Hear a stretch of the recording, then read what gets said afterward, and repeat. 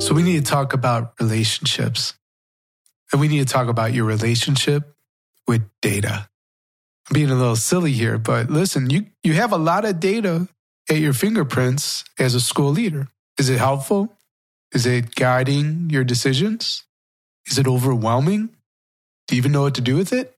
Well, today's guest is sort of a data expert, and he wrote a book called Decisions Over Decimals. And he's here to unpack how leaders can best leverage and use data. So I hope you enjoyed today's conversation.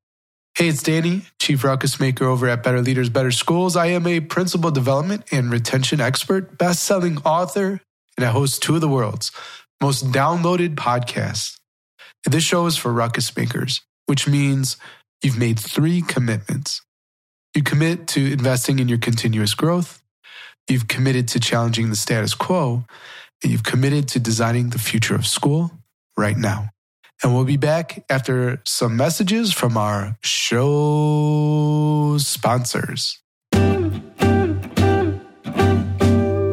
Hey, Ruckus Maker, I'll make this quick. If you're listening to this message right now, you're missing out. When you subscribe to the Ruckus Maker newsletter on Substack, you get access to microbooks focused on how to do school different, tools and other resources that will help you make a ruckus and do school different, stories and case studies of the world's most legendary ruckus makers of all time, access to my calendar to schedule coaching sessions, and you'll also get bonus podcast content that won't be released on the main podcast feed and podcast episodes without any advertisements. So if you love this show, if it's helped you grow, and you want access to more tools and resources that will help you make a ruckus and do school different, and become a paid subscriber at ruckusmakers.substack.com. That's ruckusmakers.substack.com. I'm sure you've heard that energy flows to where attention goes, right? If you want to get more of what you want when you want it as a school leader, I've got a tool for you. The secret is to celebrate the positive things happening on campus and to go multiple levels deeper to tap into why it even matters. When you do that, anything is possible on your campus, and I mean anything. And you start to get more of what you want when you want it. If you'd like to spread more positivity and create more value for all stakeholders on your campus, go to betterleadersbetterschools.com/positive and download your free tool today. Over 1 million teachers rely on IXL because it's empowering. It helps them make better decisions with reliable data, and it adapts instruction based on student performance. Get started today at IXL.com/leaders. That's IXL.com/leaders. How would you like to increase student talk by an average of 40%? More student ownership, more student discourse. Check it out for yourself by trying out TeachFX. Go to teachfx.com/betterleaders to pilot their program today. Ruckus Maker. If you're ready to make a real impact school-wide, get a copy of Executive Functions for every classroom, for every staff member on campus, and engage in a book study campus-wide. Head over to organizedbinder.com/book to get your copy of Executive Functions for every classroom today. That's organizedbinder.com/book. All right. Hey, Ruckus Makers. We are here today with Professor Oded Metzger, who is the Vice Dean of Research and the Arthur J. Sandberg Professor of Business at Columbia Business School, an affiliate of the Columbia Data Science Institute, and the author of Decisions Over Decimals. Professor Metzger is a world-renowned expert in data-driven decision-making and extracting meaningful insights from data. He wrote dozens of papers published in the top-tier academic journals. His award-winning research is broadly read and highly cited. All right. He is an award-winning teacher as well at Columbia Business School's MBA, Executive MBA, and Executive Education programs. Professor Metzger, welcome to the show. Thank you. Danny, and thank you for inviting me. With this introduction, it can only go downhill from here, but let's make it happen. In our brief interactions, I know that the Ruckus Maker watching or listening is certainly in for a treat. And one of the things that I was excited about in terms of bringing you onto the show, they like to say data rich, information poor. Like school leaders are absolutely immersed in data. And I don't know that we actually use it all that effectively. So I want to hopefully leverage your wisdom and experience, to help out the Ruckus Maker watching or listening. But the opening story where I want to take us first is to have you talk about the story of Coke introducing a new flavor, right? That's a bold move to do. And why they were asking the wrong question when they introduced that flavor. Yeah, that's a story that goes way back. So I'm a little bit disclosing my age here, knowing this story, going back all the way to circa 1985, where Coke was introducing a new flavor. And in fact, the story backs from the few years before that, where Pepsi repeatedly showed that in blind taste tests, Pepsi tastes better than Coke, meaning people who did not know what they're drinking were blindfolded, or they weren't really blindfolded, but they were giving a cup that they just had the drink and didn't know what they're drinking. When they were drinking Pepsi or Coke, they really preferred Pepsi over Coke. People preferred Pepsi over Coke. And, the people at Coke, they actually replicated this stats. So Pepsi went with this on advertising. And of course, the executives at Coca-Cola lost sleep over it, as you could imagine. And it really bugged them because they have ran the same experiment themselves and they found that it's true. People in blind taste tests did prefer Pepsi over. By the way they do these tests is also interesting maybe for the listeners. The way it is often done, you do an A, B, and a C cup. Two of them are the same, one is different, and you don't ask people only which one they prefer, but which two are the same and which one is different to see that people can actually tell the difference to start. But on average, people preferred Pepsi over Coke in these blind taste tests. And because that's bothered the executives at Coca-Cola so much, they went into the R&D labs and started creating a drink that people would beat Pepsi in these blind taste tests. That would taste actually better than Pepsi. And they created the product. It was called New Coke. That's how they named it. Because they wanted Today would be Coke Plus. Yeah, they wanted to keep the brand name, right? I mean, Coke is a big brand name, so they would keep that the New Coke. And they went with it to the market. There were literally riots in the street. People went out demonstrating, we want back our old Coke. And, the one that we've been drinking for generations over generation, kind of the American heritage drink, right? We want back the classic Coke. And Coke realized what's going on. They went back on their decision and said, okay, we're going to bring back the classic Coke after people again literally rioted in the streets. Now, there were actually millions of dollars in marketing research and research being done to come up with this new flavor. So what really went wrong? I mean, how could the company go so wrong we're talking about a multiple millions dollars type of decision, right? And the reality is that really Coke asked the wrong question. And you'll see that kind of a common thread to the way I thinking about being data-driven is around asking the right questions. And Coke asked the wrong questions. The question that Coke asked was, well, if you go blindfolded, which one tastes better? But we actually do not go to the supermarkets blindfolded. We go to the supermarkets eyes wide open, look for the product. And the reality is that when our eyes are open, people did want Coke, not just for the taste of it. Again, for the history that goes with it, for the drinks that the generations have been drinking. And that's truly was the difference, right? The wrong question was to ask at all, what do people prefer when they're blindfolded? Because we rarely are blindfolded. And actually, it doesn't matter what we prefer where we are blindfolded. What truly matters is, what do we prefer when we get the same product again that existed there for many generations and eventually again walked back? There is some argument, by the way, that suggests that the whole thing benefited both Pepsi and Coke because sales for both went up after that. But I don't think that was intentional. I think it was really asking wrong question in a well-conducted marketing research. The research itself was well-conducted. That's really interesting. I remember the blind taste tests. I remember seeing those commercials, and certainly interesting. Yes, it does date us. That's okay. It seems to me that context matters a lot, right? Because you said we walk into the supermarket, the grocery store, we are not blindfolded, right? And we're bringing our history, family. We look at the marketing, whatever, all this kind of stuff to make this decision with our eyes wide open.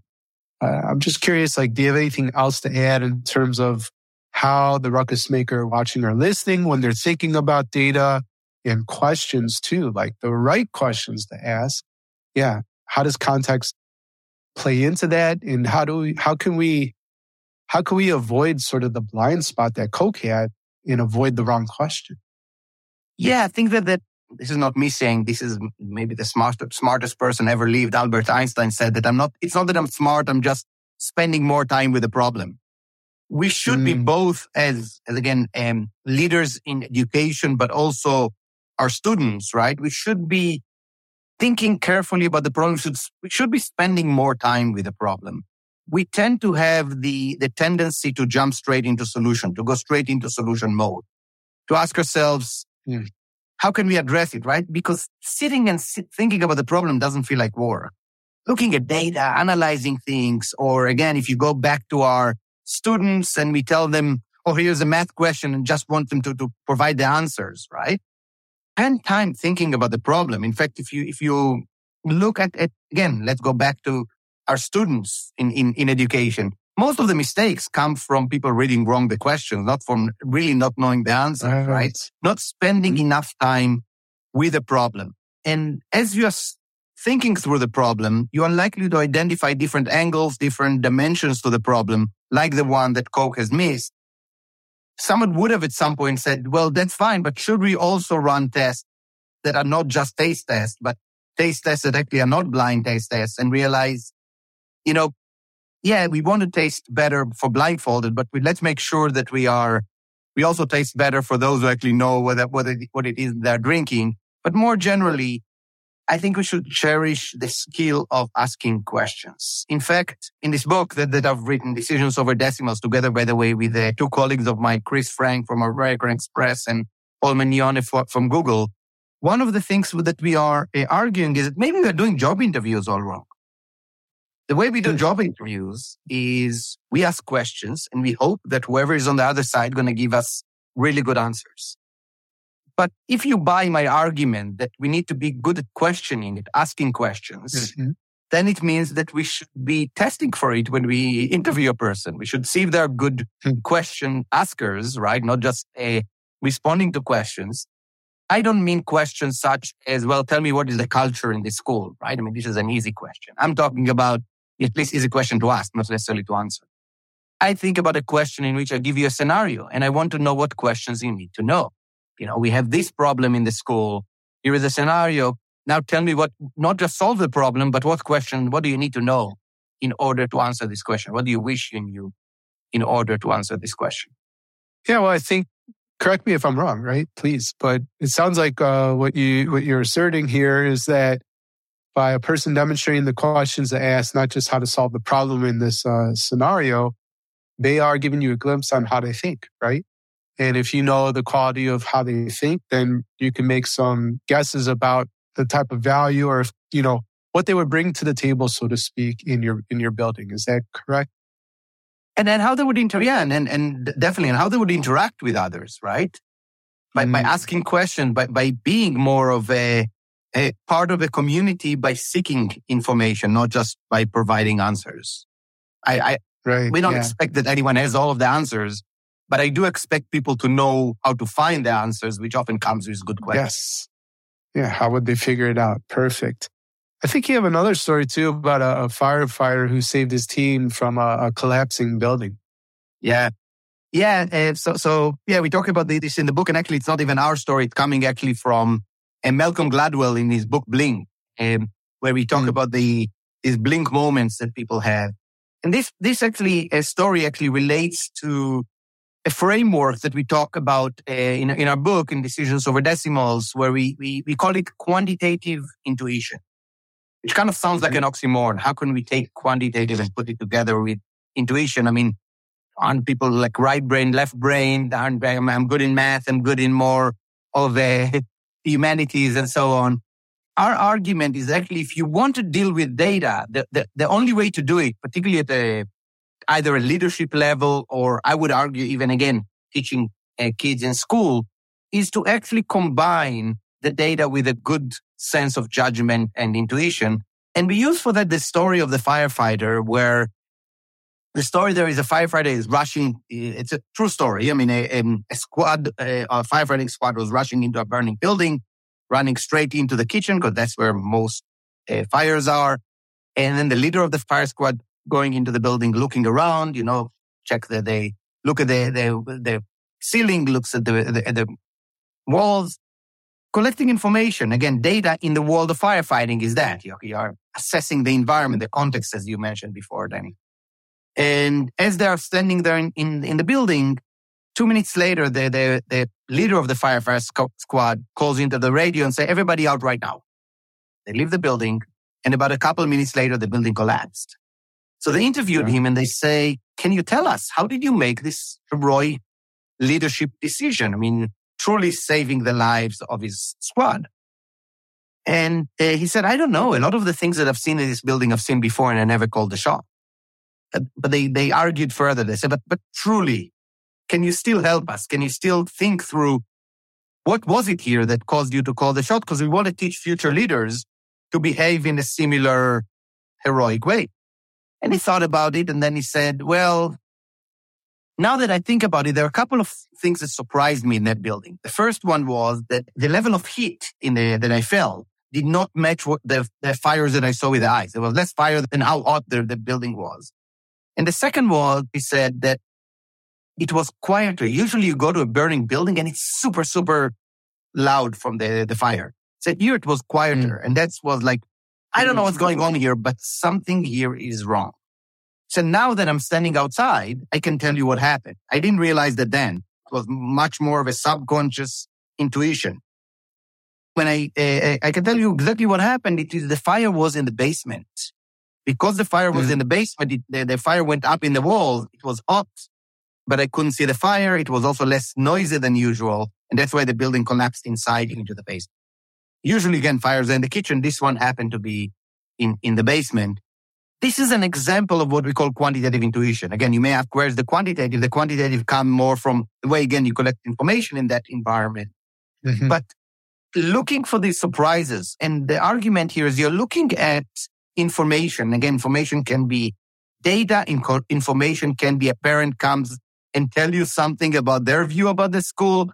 Information could be teachers talking during the break, and you collect information there. Look for the surprises. Look for the things that don't match the pattern, not necessarily the things that do match the pattern. And we tend to so often look for the patterns because we are trained to look for patterns. Cherish surprises. Surprises are super important. And in fact, if anything, surprises are the places where we should be investigating further. The pattern, we know the pattern, and that's exactly what we expect.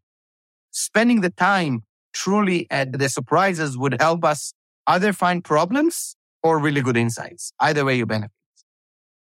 Yeah, so explore those outliers and get curious about why they exist, the patterns we're familiar with to some extent. So, and I love that they use the word outlier, by the way, because statisticians, right, or mathematicians call these outliers. And what do we do with outliers? We throw them away or we put them in the appendix. We need to actually focus on these as opposed to, again, outliers have a negative connotation to them, something we put aside, right? My argument is bring them actually to the center, and that's where you spend more time looking at these outliers. Why are they the outliers? Brilliant. Well, I used that word for you, Oded, so I'm glad it landed well. Thank you. I want to talk about it. For sure. So I want to talk about students and the student experience with math, right? So one thing that I want to explore with you, and I think this would be really helpful for the Ruckus Maker watching or listening, talk to us about, just teaching kids to guesstimate, right? And why that's so important.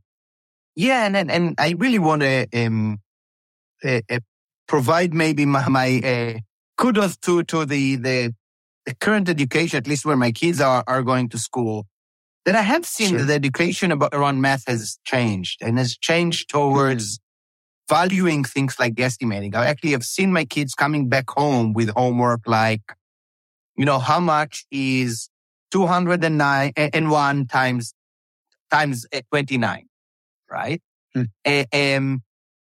Where the idea really is to tell them, do not solve the problem, but rather guesstimate the number, right? So, if you give me 201 times 29, I should be figuring out that I'm in the range of 6,000. I don't need to know the number. In fact, there are very few occasions in life when I ask you that question of 201 times 29 that I actually expect you to solve the math as I've learned in school. When I need to know the actual answer, if you really need to fit a closet exactly into the hole in the wall, and I need to know exactly the distance, yes, decimals may matter, right? But in most problems, we need to solve most places where we do use math. All I need is a ballpark of the number. In fact, I would even argue that in many cases, when we do provide the exact number, we are not just wrong, we are misleading. To give you an example, let's imagine that you're creating now a forecast of the school's budget for next year. And because you're using Excel and you're using multiplication of different things, you're going to tell me that the school budget for next year going to be 800,039, right? And 45 cents. Yes. That's projection for next year budget. We know it is inaccurate. There is no way you would know the budget for next year for the school at the level of, the decimals after the decimals, right? It's not only wrong in your forecast for next year because it's wrong. There is no way you would know it to that level. It's actually misleading because you give me the perception that actually the budget for next year down to the decimals, which we know you don't. So when we create even these, sophisticated Excels, we actually should be rounding up to the nearest 1,000, maybe even 10,000, depending on your level of confidence with these numbers, or maybe even providing a range. And again, the way I've learned math, unfortunately, did not include guesstimating at all. It included math has right and wrong answer, and you better give me the right answer, otherwise I'm going to deduct points, right? Whereas, again, if you think about how we use it in life, math, most of the time we use it at the level of guesstimating. We use it at the level of, if you give me around the right number, I'm totally happy.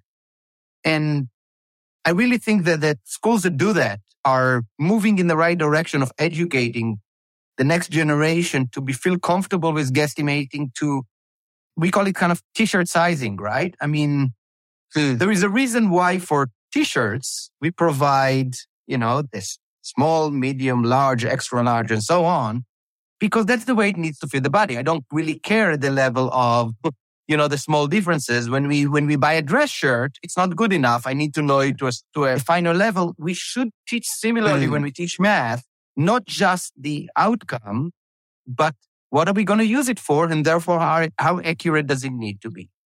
And again, I want to congratulate these schools that already have taken these steps, at least in today's education, and I encourage those who didn't to adopt this method of teaching students to guesstimate. I think it's a truly important. 100%.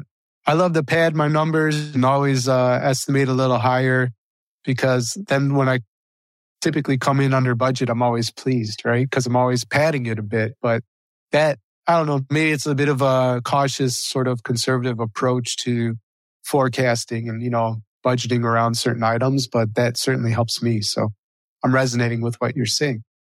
Well, Oded, I'm loving our conversation. When we get back, I want to talk one more math question and how to relieve people, right? And free them from the fear of, I don't know how to do math. And I want to get into AI because that's a hot topic these days in education, and hear your take on that as well. Something that drove me nuts as a ruckus maker was hearing teachers say, I taught it and the students should have learned it. But really, some teachers just don't know how to reteach so that all kids get it. That's where IXL comes in. IXL's diagnostic automatically identifies knowledge gaps for teachers and provides them with a personalized growth plan for each individual student. Teachers can step into the classroom every day, knowing what their students know and what they don't. IXL's adaptive platform makes differentiating instruction easy. As students learn, IXL adjusts to the right level of difficulty for each individual. Close knowledge gaps and accelerate learning with IXL. Get started today at IXL.com/leaders. That's IXL.com/leaders. What do you see in your classrooms? And how did you see it? As a principal, you can't be everywhere at once. So how can you help support every teacher in the building? With TeachFX, teachers can gather their own feedback without relying on classroom observations. The TeachFX instructional coaching app is like giving every teacher their own instructional coach whenever they want it. Ruckus makers can pilot TeachFX with their teachers. Visit teachfx.com/betterleaders to learn how. That's teachfx.com/betterleaders. Have you read Executive Functions for Every Classroom yet? It's a game-changing resource that can help you transform every classroom on your campus and your students' lives. If you have any teachers who are struggling to engage their students, then Executive Functions for Every Classroom is the book for you. This groundbreaking book will equip you and your teachers with the tools to help students develop foundational executive functioning skills, enabling them to plan, focus attention, remembering instructions, and juggle multiple tasks successfully. Executive Functions for Every Classroom is a game changer, and it's here to help you take your school to the next level. Visit organizebinder.com/book and click on the link to order a copy for everybody on your staff. Let's do school different together. Head over to organizebinder.com/book and get your copies today. All right, we're back with Oded Nutzer, professor, who is also an author. He wrote Decisions Over Decimals. You could go over to dodthebook.com and pick up your copy, which we highly recommend. And we were talking math. We were talking students and their ability or inability to guesstimate.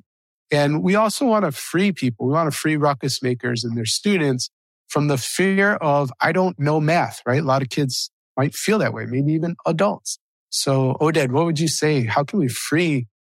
Yeah, to be honest, it's one of the reasons that we wrote the book was exactly this myth. There is this myth that people are afraid of using data because they're saying, well, I wasn't top of my class in math. I'm not an Excel whiz. I'm not this type of person. I'm more of the right brain, not the left brain type person. Sure. And we believe it's a myth. It's a real myth, meaning there are skills needed to be data driven, to be able to rely on data. In fact, I often say that I have good news and bad news. I'll start with the bad news. The bad news is it's not a choice whether to make decisions with data. I mean, us as ruckus makers, our students eventually will need to use data. This is reality.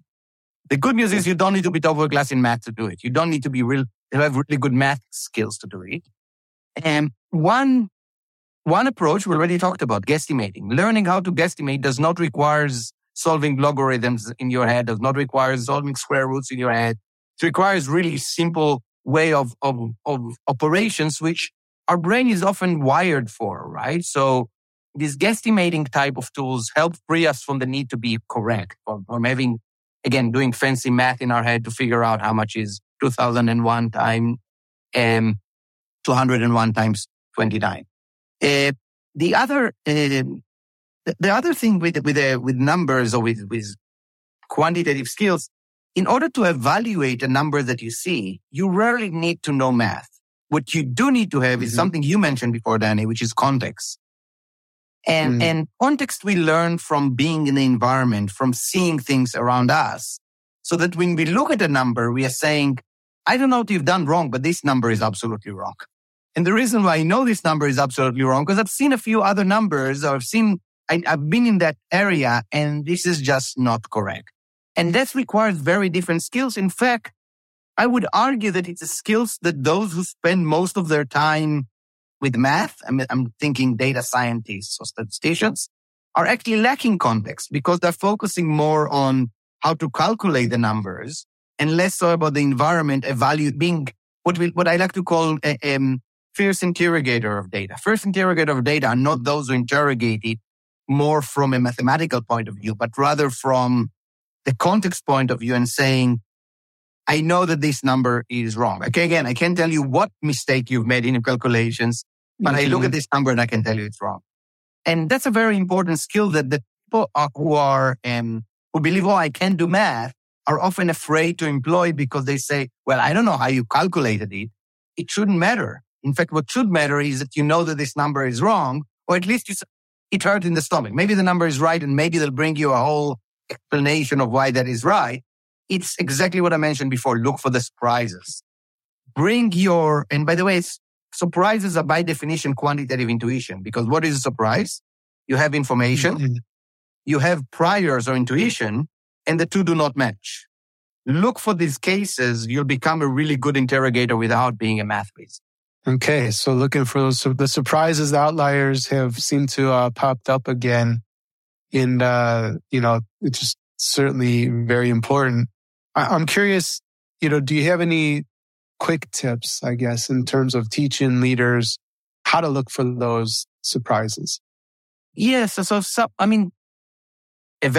a quick tip. That's a very long tip is experience. But Heinrich Heine once said that experience is a great school, but the fees are high. So yeah, having experience helps, because then you look at the number and you say, look, I've been here for a long time. Is this wrong? So what are the shortcuts to experience, right? Because again, we can't always afford to have the experience because we move from one place to another and so on.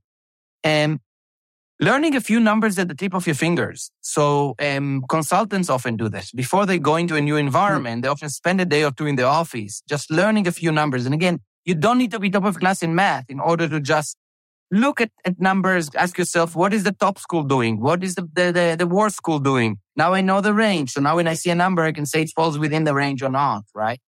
These type of things that allow you to jumpstart the experience, if you will, by reading a little bit and learning the environment. So spend some time looking for reports, for example, about the industry or about the topic. So when you see a number, you can actually compare it to that and say, does it fall within or outside any reasonable range? Yeah, that makes a lot of sense. Cool. And let me ask you, I got to ask about AI. I know it's a topic you're very interested in. And obviously it's in a lot of school leaders' minds these days, especially, everybody loves to talk about ChatGPT. I know there's a lot more AI than just that. But yeah, in terms of generative AI and your research, implications for school, what are you thinking? Yeah, and I know that I've been in a meeting that didn't discuss ChatGPT in the past 3 months or 4 months. I actually do a lot of my research on this topic of AI and specifically on language type models. And I have to say that what we have seen since November of 2022, when OpenAI introduced ChatGPT, is a true leap in technology and innovation in terms of where we are with generative AI. And it also started a little bit of an arm race across the giants in that industry and we've seen even since then a huge progress in what these tools can do, which means we truly live in a different world. And I think we better adapt to this new world we're living, right? And one question that people often ask is, well, what do we do with it in the classroom, right? And I think a good analogy for us is to go back to calculators. And when they came about and, the analogy was, well, what's now? Our kids will never learn how to do math now that calculators are there. And the approach we've taken eventually was, well, if you're in primary school, we definitely are going to not allow you to use these calculators. So you actually learn to do the things I talked about before, this guesstimating, to do math in your head. But then as you go into high school and beyond, we actually are going to allow to use calculators because that's what you're going to use when you go out there to the wild. I think we are likely to see something similar to that, where we're definitely in primary school and so on, we do want to make sure that kids learn how to write. They do learn how to express themselves. And whether we're going to fully, prohibit these in schools or ban them in schools, or are we going to maybe conduct enough exercises in class where students cannot use them to make sure that they learn how to write? But this way or the other, we definitely want to make sure that people know how to write, independent of having machines that help us write. But eventually, as we again go to high school and beyond, I think we will need to prepare people to a world in which we have now tools that help us to write. Maybe to give you another example, I mean, I'm an immigrant to this country, and from Israel, a non-English speaking country, came to this country in the era of spell checkers. Am I spelling worse than I would have if spell checker did not exist? For sure. If I did not have spell checker, I would have been a better speller these days. On the other hand, are my documents better spell checked than they would have been if spell checker did not exist? They're absolutely better spell checked than if I didn't have spell checkers and had just to learn how to spell, right? So eventually, I think, again, another analogy here that eventually our documents will become better, but some of it will be us, some of it will be the generative AI. I do think that there are several important issues that we need to worry about. One of them is currently misinformation and the fact that they are doing something that is called hallucinations in the language of these language models. They make up stuff because it's a predict model that predicts the next word, and the next word may not be correct, or the next sentence or the source, for example, that they provide may not be correct. So they do tend to hallucinate. So we need to find a solution for it. I am optimistic that the industry will find solution for it because it's an important problem. But maybe the more worrisome situation is that we now have the ability to generate a lot of text that creates by machine and by people with ill intent who will use it for the wrong purposes. It could be very persuasive language, right? It's very easy now to create misinformation with a very persuasive language using your model. So I'm very sympathetic to the industry call to, I don't think pause, because I don't think pause is possible at this point. But for regulators to already think about how do we, for example, authenticate something that comes from a machine so people know that whether they're speaking to a machine or to a human and so on. I think we definitely need to already be working on regulations, maybe not mimicking the mistakes that we've made with social media, letting the industry regulate itself. Yeah, that's worked out fantastically. Yeah, I like the idea, especially in political ads, and they talked about having a watermark, and saying, hey, this was generated by AI or something like that. But one story, quick story I'll share that's fun. I need to send a letter. I was mentioning the Denver live event, right? At least on the live, it won't be on the recorded version of the podcast. But everybody that listens, they know I did a live event in Denver, or I'm planning to do so.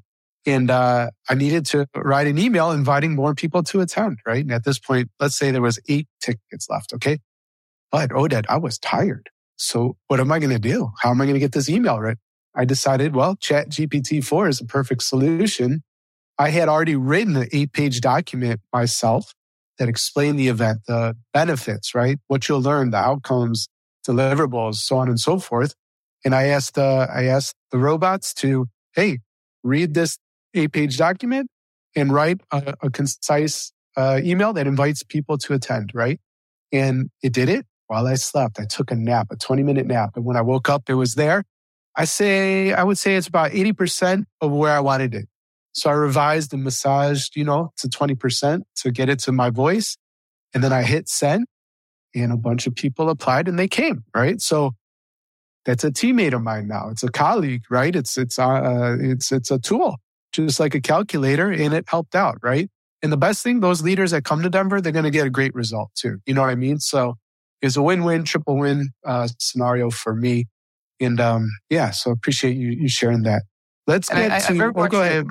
Relate to the word, to the phrase you use, which is a colleague, right? I mean, think about having a colleague who just read the entire internet. Think about you're a programmer, and now I have a colleague sitting next to me who just read every single code ever written and is helping me writing my code.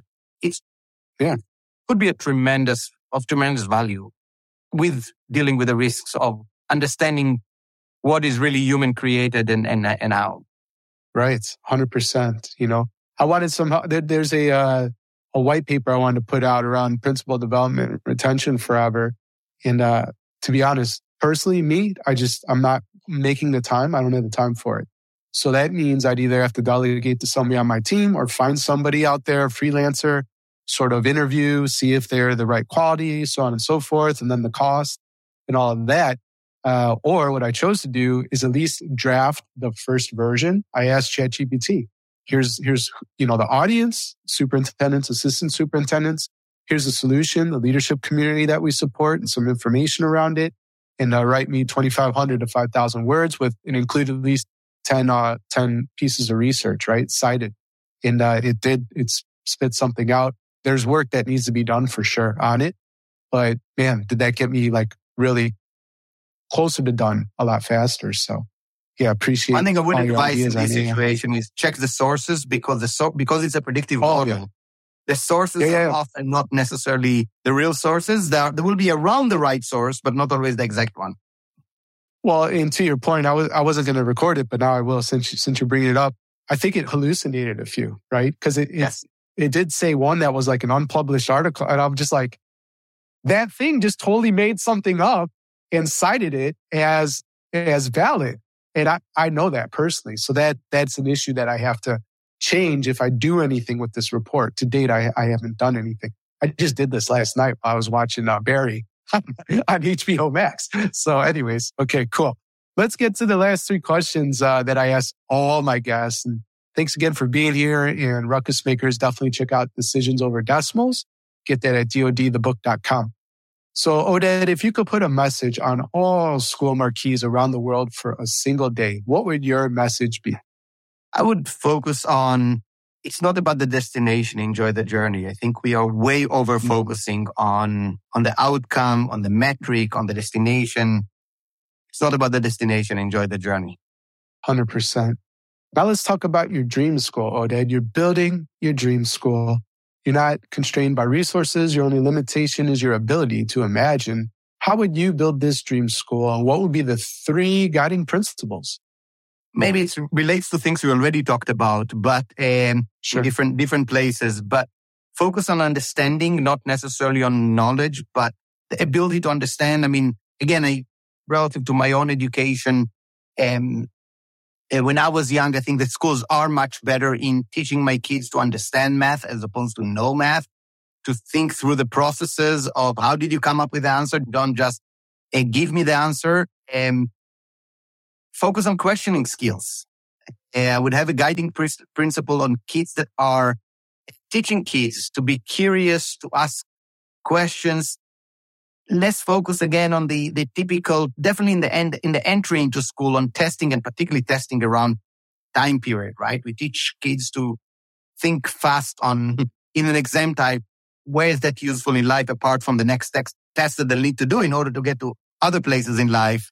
But if you really want to change the way education is being done, we need to teach less for testing and much more for critical thinking, for, again, through understanding and through learning how to ask questions. And the third one would be around what I just mentioned as what I would put on every school, which is I would focus the school on the journey as opposed to on the destination, making sure that kids love to come to school, enjoy the journey, the process of learning, and not just this exam or the other exam of getting to this school or the other school after this school. Really making sure that the journey matters. At every moment we have the kids, we need to make sure that the journey matters. Even if they do for that, at that point in time, something they may not enjoy, because not everybody enjoy every part of school, but that they appreciate that it's about the journey and it's not about just getting, again, this grade or the other grade at the end. Brilliant. We covered a lot of ground today, Oded, of everything we discussed. What's the one thing you want a ruckus maker to remember? Look for the surprises. Trust your doubt. Thanks for listening to the Better Leaders, Better Schools podcast, Ruckus Maker. How would you like to lead with confidence, swap exhaustion for energy, turn your critics into cheerleaders, and so much more? The Ruckus Maker Mastermind is a world-class leadership program designed for growth-minded school leaders just like you. Go to betterleadersbetterschools.com/mastermind. Learn more about our program and fill out the application.